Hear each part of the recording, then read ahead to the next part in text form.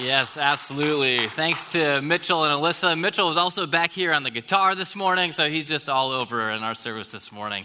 Appreciate that word on peace and to get the chance to get to hear a little bit of the Pebbles story. Well, good morning. Again, my name is Dan. I am our college and young adults pastor here at PBC.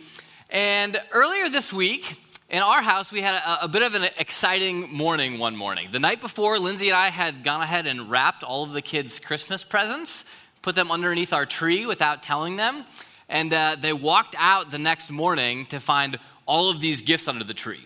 And so they ran over, and Peyton, our oldest, who's 5, he's reading off all the names. Oh, this one's for me, this one's for Asher, this one's for Rhett. And it's like 10 minutes of just kind of looking through all these gifts and just pure joy on their faces. And then at one point, Peyton says, "Daddy, this one's for you." And I look, and I didn't know, I wasn't expecting any gifts for me under there, but sure enough, there was 3 gifts for me as well. And for just a moment, I felt like what it was like to be 5 again and get to look forward to opening these gifts. I think it was probably every 5 minutes or so that whole day that Asher kept asking, "Is it Christmas yet?" No, it's not Christmas quite yet. Now, the funny thing about wrapped gifts under a tree is that wrapped gifts in and of themselves aren't very exciting. They're actually a little bit painful for the kids as they look there and they want to unwrap them, but they can't. What makes a wrapped gift exciting is the promise of what's to come, right? The promise that I'm going to get to open this gift and there's something that's inside there for me. That's what's exciting about a wrapped gift. This morning, we're continuing our Advent series that we're calling Good News, Great Joy. And as we go through this series, we're looking at various announcements. First, the announcement about the birth of John the Baptist that we looked at last week, and then 4 more announcements about the birth of Christ. And as we look at these announcements, and this morning as we look at the announcement to Mary, I want us to think about these announcements like a wrapped gift, right? There's nothing really exciting about the announcement in and of itself.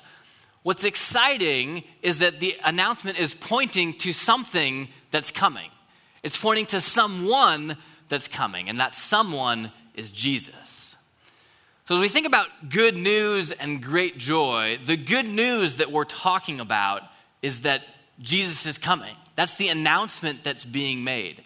But as we look at these various announcements about the coming of Jesus, we're going to slowly be unpacking what really is the content of this good news. What is the announcement that's being made, and why is it so special? What is it about this announcement that is supposed to bring us great joy? So that's where we're headed all the way from now up through Christmas Eve. We'll be continuing this theme together. This morning, we're going to be in Luke chapter 1, verses 26 to 38, looking at the announcement from the angel Gabriel to Mary. And as we look at this announcement, as we think about it as a wrapped gift, there's 3 specific questions that we're going to try to answer together. The first is, who is this good news for? Right? What's the name on the package? Who is this gift for? Then what's the content of the gift? Right? What's the content of the good news? What's inside the package once we unwrap it? And then also, what is our response to this supposed to be? Right? As we open up the gift of the good news, how are we supposed to react to that? So we're going to look at those 3 questions together in our time this morning. Before we jump into our text, though, I want to highlight a couple of possible dangers, both this week and kind of moving forward. One, for those of us who have been around church for a while, I think there's a tendency when we come to a story that's as familiar as the birth of Jesus that we maybe start to tune out a little bit or say, oh, I know this one, I've heard this before, right? I'm familiar with this story. And maybe we don't read it as carefully as we could, or we don't listen as closely as we could. But I believe that this morning, God has a message for you, that God wants to speak to you through his word and through his spirit this morning. So I hope that you can pay attention and listen this morning. And for those of us who are maybe a little bit less familiar with church or a little bit less familiar with the story that we're going to look at this morning, Spoiler alert, we're about to hear about an angel telling a young virgin girl that she's going to become pregnant by the Holy Spirit. And if maybe your tendency when you hear that is to just dismiss it as fiction or to write it off as unbelievable or say, maybe there's a little bit of truth and it's maybe stretched a little bit, I just want to encourage you and invite you to listen as well. Here at PBC, we believe that this book is the Word of God and that it's our authority for our lives, and it's also true in all that it affirms. So as we look at this story, we want to take it as truth, but not just truth. We want to take it as God speaking to us.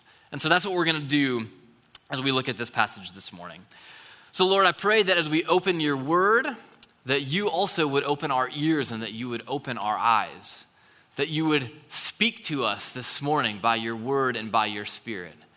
Lord, would you encourage us? Would you convict us? Would you challenge us? And would you draw us closer to you this morning? I pray this in your holy and precious name. Amen.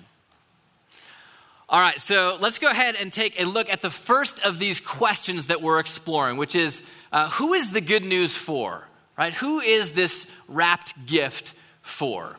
Let's start by looking at the first few verses here. Luke 1, verses 26 to 30, where we read this.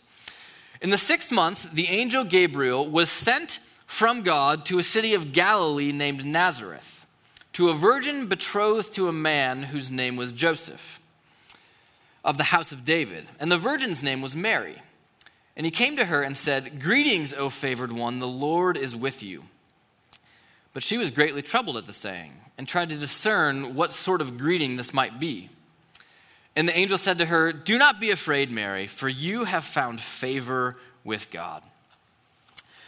So as we look at this announcement, there's actually a number of parallels that we're going to see between our story for this morning, our announcement this morning, and the one that we looked at last week.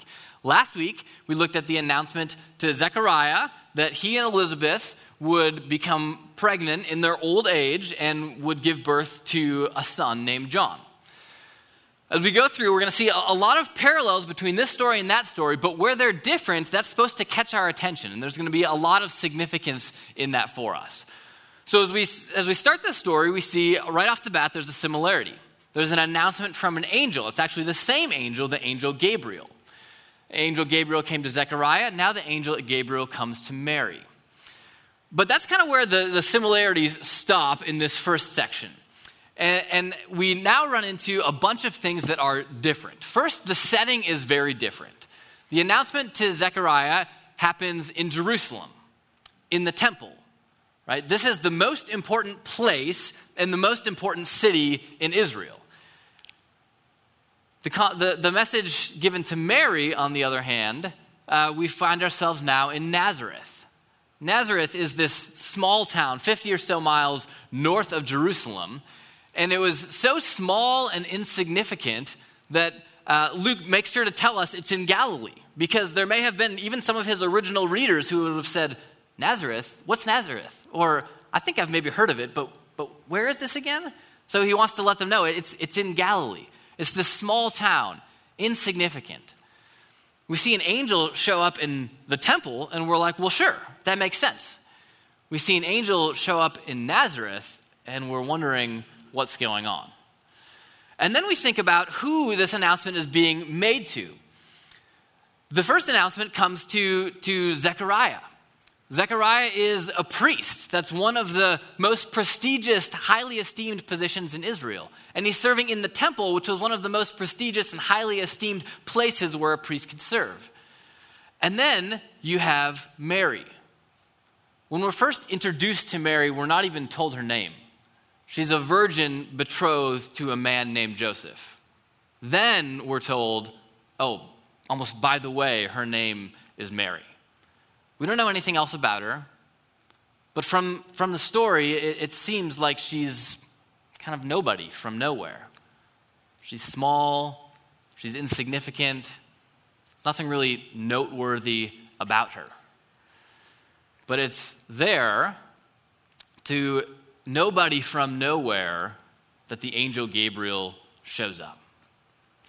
I wonder if you've ever felt maybe like Mary, like you felt small and insignificant. Right? It's easy to feel that way, especially around here. They call it the imposter syndrome, right? You look around the room, or the Zoom room maybe for many of you still. You look around and you're like, oh, man, this person is so much more accomplished than me. This person is so much wealthier. This person's so much more skilled. They're so much more significant than me. And then there's just me, just little old me. What am I doing here?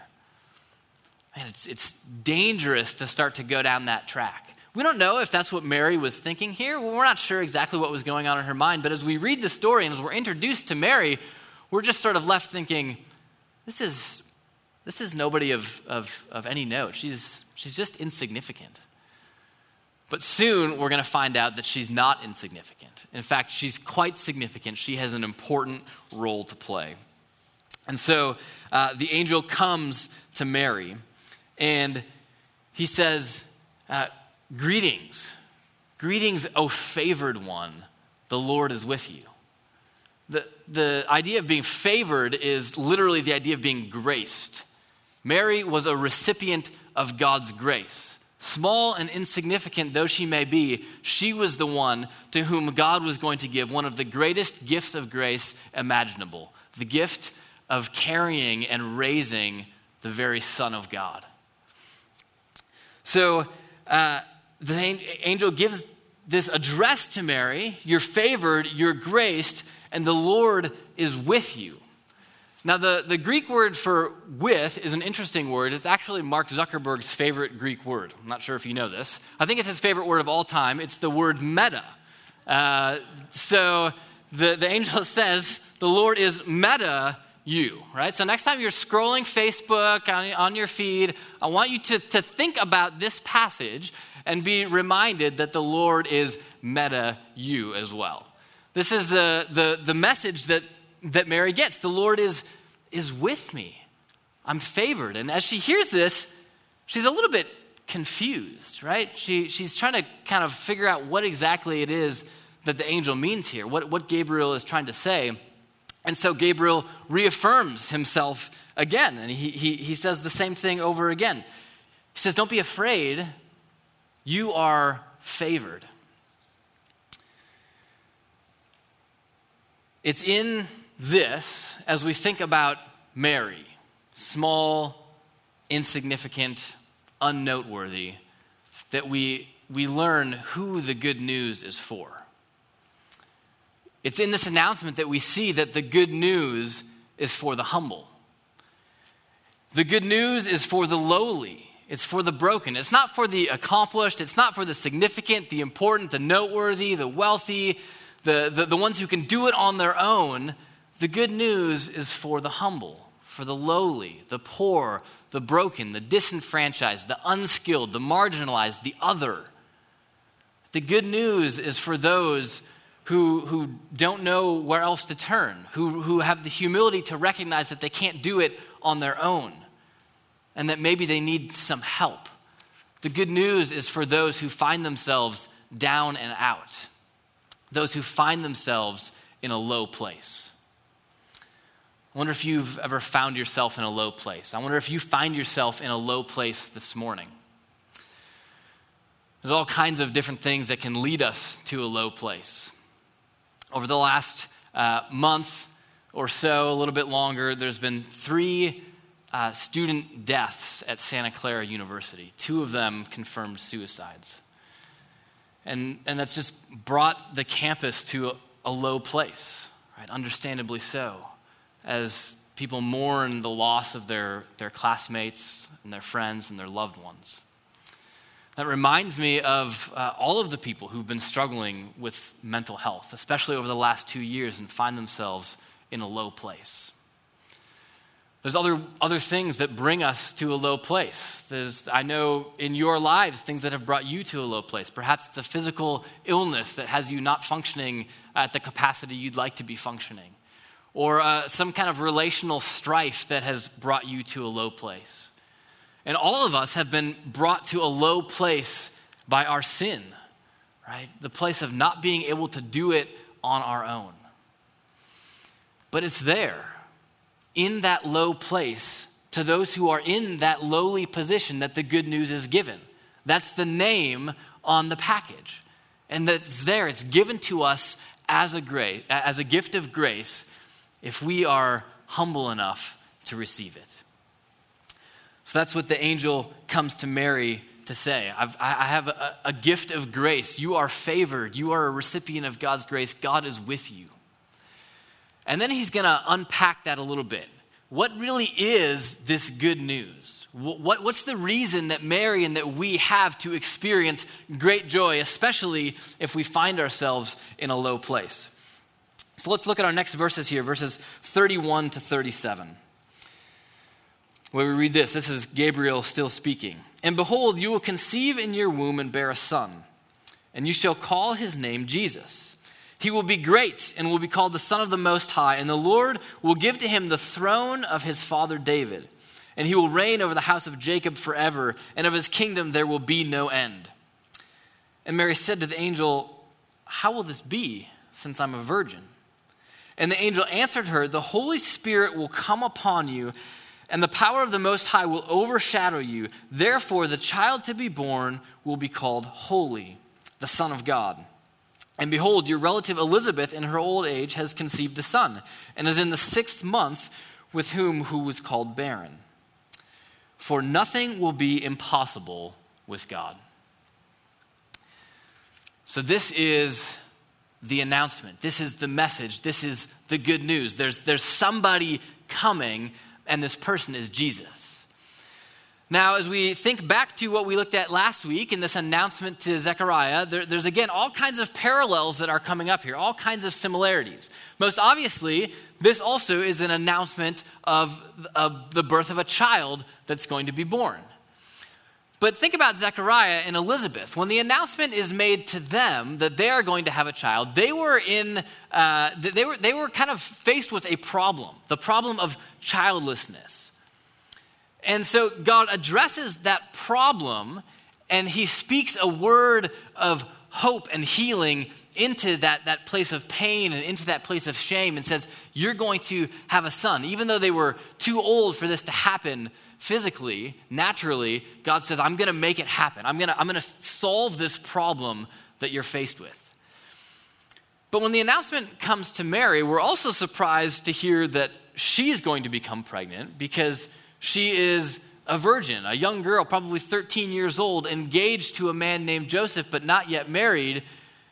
And so we're wondering, how is this going to happen? But you see, Mary, she didn't really have a problem before this. She wasn't supposed to have any children. She wasn't married yet. And yet, in a similar way that God speaks a word of hope and healing into the lives of Zechariah and Elizabeth, here also, Gabriel is speaking a word of hope and healing. But this word of hope and healing is not just directed to Mary. This is a word of hope and healing that's confronting a different problem. Not just the problem of childlessness, but the problem of being lost and needing a savior. It's a problem shared by the whole world, not just this young woman. And so God speaks to her, and he speaks a word of hope and healing, not just to her, but to the whole world. Now, this word of hope and healing, this problem that God is trying to address, goes all the way back to Genesis chapter 3, when Adam and Eve ate that fruit that God had told them not to eat. And in so doing, they put themselves on the throne of their life, and they took God off, and they said, we know how things should happen best. We know the best way to do things, and so we're going to do things our way. They're taking God off the throne of their life and placing themselves on. And that's a problem that every human being has shared since that time. And it's a problem that God wants to go about fixing. And so he does so in the Old Testament. We see this play out. First, he calls a nation, Israel, and he begins to work his plan of redemption through them. God is the king of Israel. He is the one on the throne, and they are his people. But soon the people say, you know what, we want a real king. We want a human king, like the nations around us. And so God says, okay, if that's what you want. And so he gives them a king. First Saul, who turns out to be no good, and then King David. And King David certainly has his shortcomings and his issues, significant shortcomings. And yet we're also told that David is a man after God's own heart. And in 2 Samuel chapter 7, God makes a promise to David that the rest of the scriptures go about fulfilling. And in fact, it's fulfilled in our passage here, or talked about in our passage here. God tells David, I am going to raise up somebody after you who's going to sit on your throne and rule forever. And I'm going to be to them as a father, and he's going to be to me as a son, and he's going to reign with justice and bring peace. And so throughout the whole Old Testament, we're waiting sort of who's going to come. And Solomon comes, and he doesn't turn out to be that person. The next king comes, and the next king comes, and the next king comes. And all of them fall drastically short of this promise that God has made. And we're just left wondering, God, what are you doing? When are you going to bring this Messiah, this king, to sit on your throne and to rule with justice and to bring peace again? And as the Old Testament goes on, this expectation grows and grows and grows. And we learn that this person is called the everlasting Father, the Prince of Peace, and the King of Kings. But then the Old Testament comes to an end, and 400 years of silence go by. And we're just left wondering, God, where are you? Where have you gone? Have you forgotten about your promise? Are you not intending to follow through? Where is this king that you've talked about? And then Gabriel shows up to Mary in Nazareth, and he brings this announcement, this message, this good news, this gift that's wrapped up, and he begins to unfold the gift. And here we get to see the content of it. Let's look again at verses 31 to 33. And behold, you will conceive in your womb and bear a son, and you shall call his name Jesus. And he will be great and will be called the Son of the Most High. And the Lord will give to him the throne of his father David, and he will reign over the house of Jacob forever, and of his kingdom there will be no end. 2 Samuel 7 right there. It's this longing, this expectation that's been growing. And here we have the fulfillment. The king is coming. This is the announcement. This is the good news. The king is coming. And now, as we stand here 2,000 years later and the news is given to us, the good news for us, the content of that message is the king has come. This is the good news. If we're wondering what is this news that's supposed to make us joyful and give us hope and help us to experience peace, this is the news that the king has come. This longing, this expectation that's been growing has now been fulfilled, and it's been fulfilled in a way better than we ever could have hoped. God didn't just raise up a king who could rule in justice and bring peace, but he sent his own son. He sent his own son to be born as a baby in Bethlehem to nobody from nowhere. An insignificant start, so it would seem, but the most significant event in all of history, God coming down in human form, taking on flesh and living among us. As he comes the first time, he doesn't look a whole lot like a king as we see his life. Not a lot of people recognize that this is the king, but we know that that's who he is, and we know that one day he's coming back to reign, to bring the kingdom of God fully to earth, that kingdom that he's already brought in part. So that's the good news for us. The king has come. The kingdom of God is here. The doors to peace and life and justice have been opened to us. And it's because Jesus came down to earth as a baby. That's where it started. So then we wonder, okay, if this is this good news that's supposed to bring us great joy, how are we supposed to respond to this? What is our response as we open the gift and we see what's inside? How are we supposed to react? Well, let's see how Mary reacts. We see it in verse 38. And Mary said, "Behold, I am the servant of the Lord. Let it be to me according to your word." And the angel departed from her.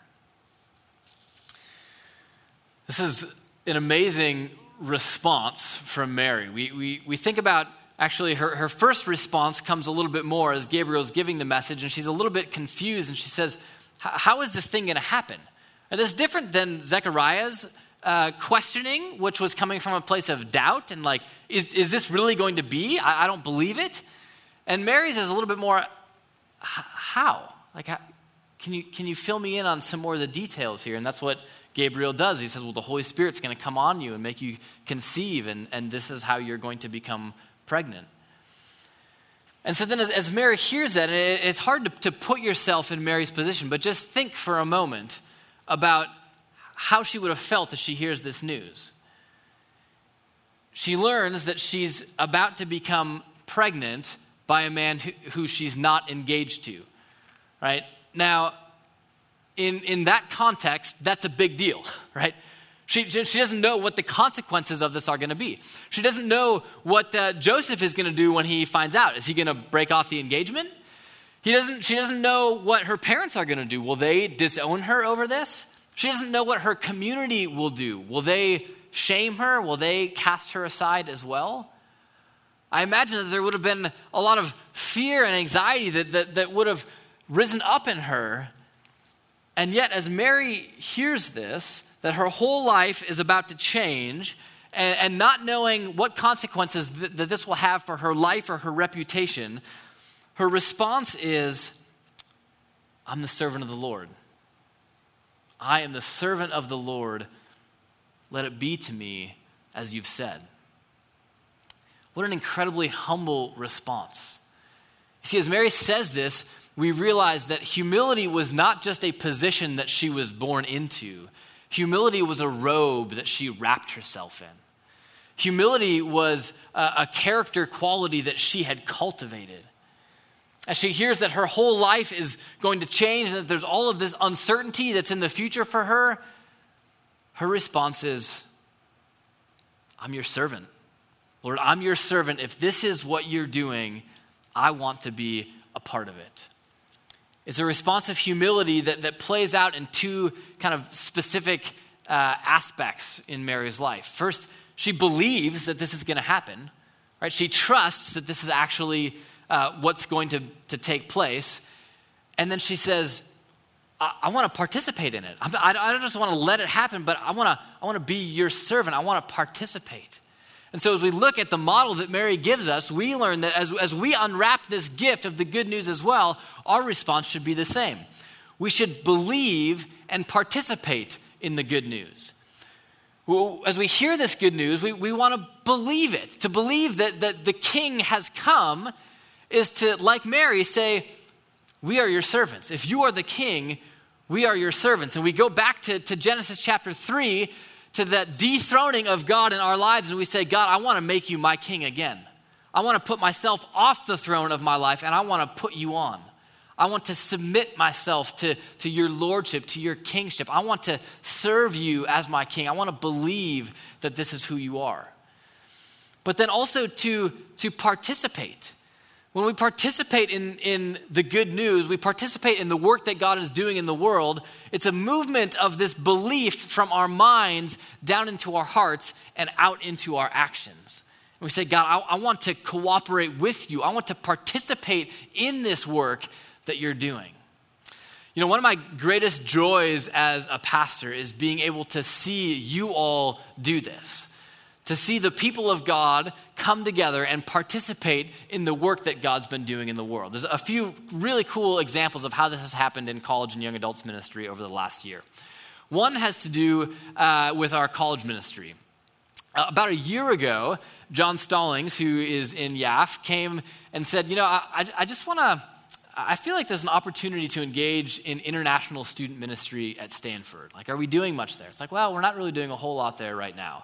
And so we started to pray, and John started to reach out to different groups on campus that were doing international student ministry, just to see how we could get involved with this. And then when we hired Lexi, our college director, a few months after that, she says, you know, one of my passions is international student ministry. I said, okay. And so we started praying, and we started exploring what might it look like to be involved in this work that God is doing. And then this past summer, I got a call from somebody named Tasha who was moving from Wisconsin to the Bay Area to start doing international student ministry. And she was wondering if there were any people who might be interested in that who she could get connected with. I said, yes, absolutely. So she came out and she met John, she met Lexi, and she moved out here just a few weeks ago.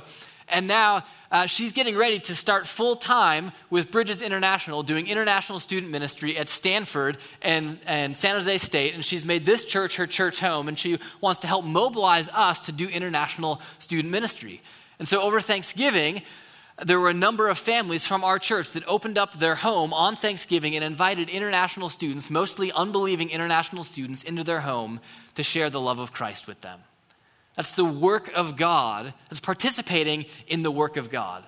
And if that particular type of work sounds interesting to you, Tasha is actually looking for more people to come alongside her and pray for her and support her. And the Yans are hosting a lunch or a brunch next Saturday to meet Tasha and get to hear more about her ministry and how you can partner with her. So if you're interested in that, there's information in the bulletin about how to do that.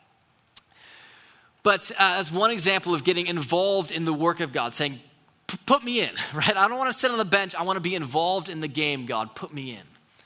Another one from YAF. There were a few people right at the beginning of the pandemic and even before that who were saying, I want to be more involved in outreach. I want to be sharing the good news with people who don't yet believe.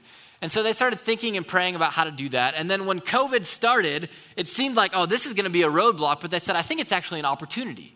And so they started holding these virtual discussions and events and presentations every couple weeks where they would tackle these culturally relevant topics and invite non-believing friends and family and say, hey, let's talk about this together. And we want to just kind of let you know how we think about this as followers of Jesus. And so every couple weeks for months, they hosted these events as a way of participating in the work of God in the world. Saying, God, we want to be in the game. We don't just want to sit on the bench. We want to get involved. We want to participate in what you're doing. This Christmas season, one of the ways that we are trying to do this as a church is with these Christmas boxes. An opportunity to bless and invite the people in your lives. To say, here's a gift. Just because we love you and God loves you. We want you to have this. We also want to invite you in. We've got something going on Christmas Eve. We would love to have you come join us at PBC and just experience a little bit of what Christmas is like in that context. Right? That's just one small way to say, God, I want to participate. I want to be a participant in what you're doing. I want to cooperate with you in your work in the world. So I hope that you'll be able to participate in that way. So my question for you this morning, two questions, two kind of challenges that I want to leave you with this morning. One is, do you believe? Do you believe the good news? Have you really accepted this good news and submitted your life to Jesus as the King of your life? Do you believe? And second, are you ready to participate? And I know many of us are participating in various ways already, but what's the invitation from the Lord in this season? Where is the place in the game that he might call you to step into and participate, join him in the work that he's doing in the world? So I hope that these questions can be things that you consider and think about and pray about with the Lord this Christmas season. I want to invite you to stand, and I'm going to pray and invite the Lord to maybe put something on our mind as a way of that we might move forward with this, and also just ask that he would give us that gift of belief. So would you join me in praying? Lord, we thank you for this message, the good news, that you, Jesus, the King, have come, that you left heaven, you came down, you took on flesh, and you lived among us. Thank you, Jesus, that you know what it's like to be low, that you became low for our sake. Lord, I pray that you would take us from our places of being low and broken, and you would bring hope and healing as we look to you. Would you give us that gift of belief to really put our trust and faith in you as our Lord and as our King? And Lord, I pray that you might prompt us and stir us on what are the ways that we might be able to really get involved and join you in the work that you are doing. God, we know that you are working all around us in ways that we see and ways that we don't see.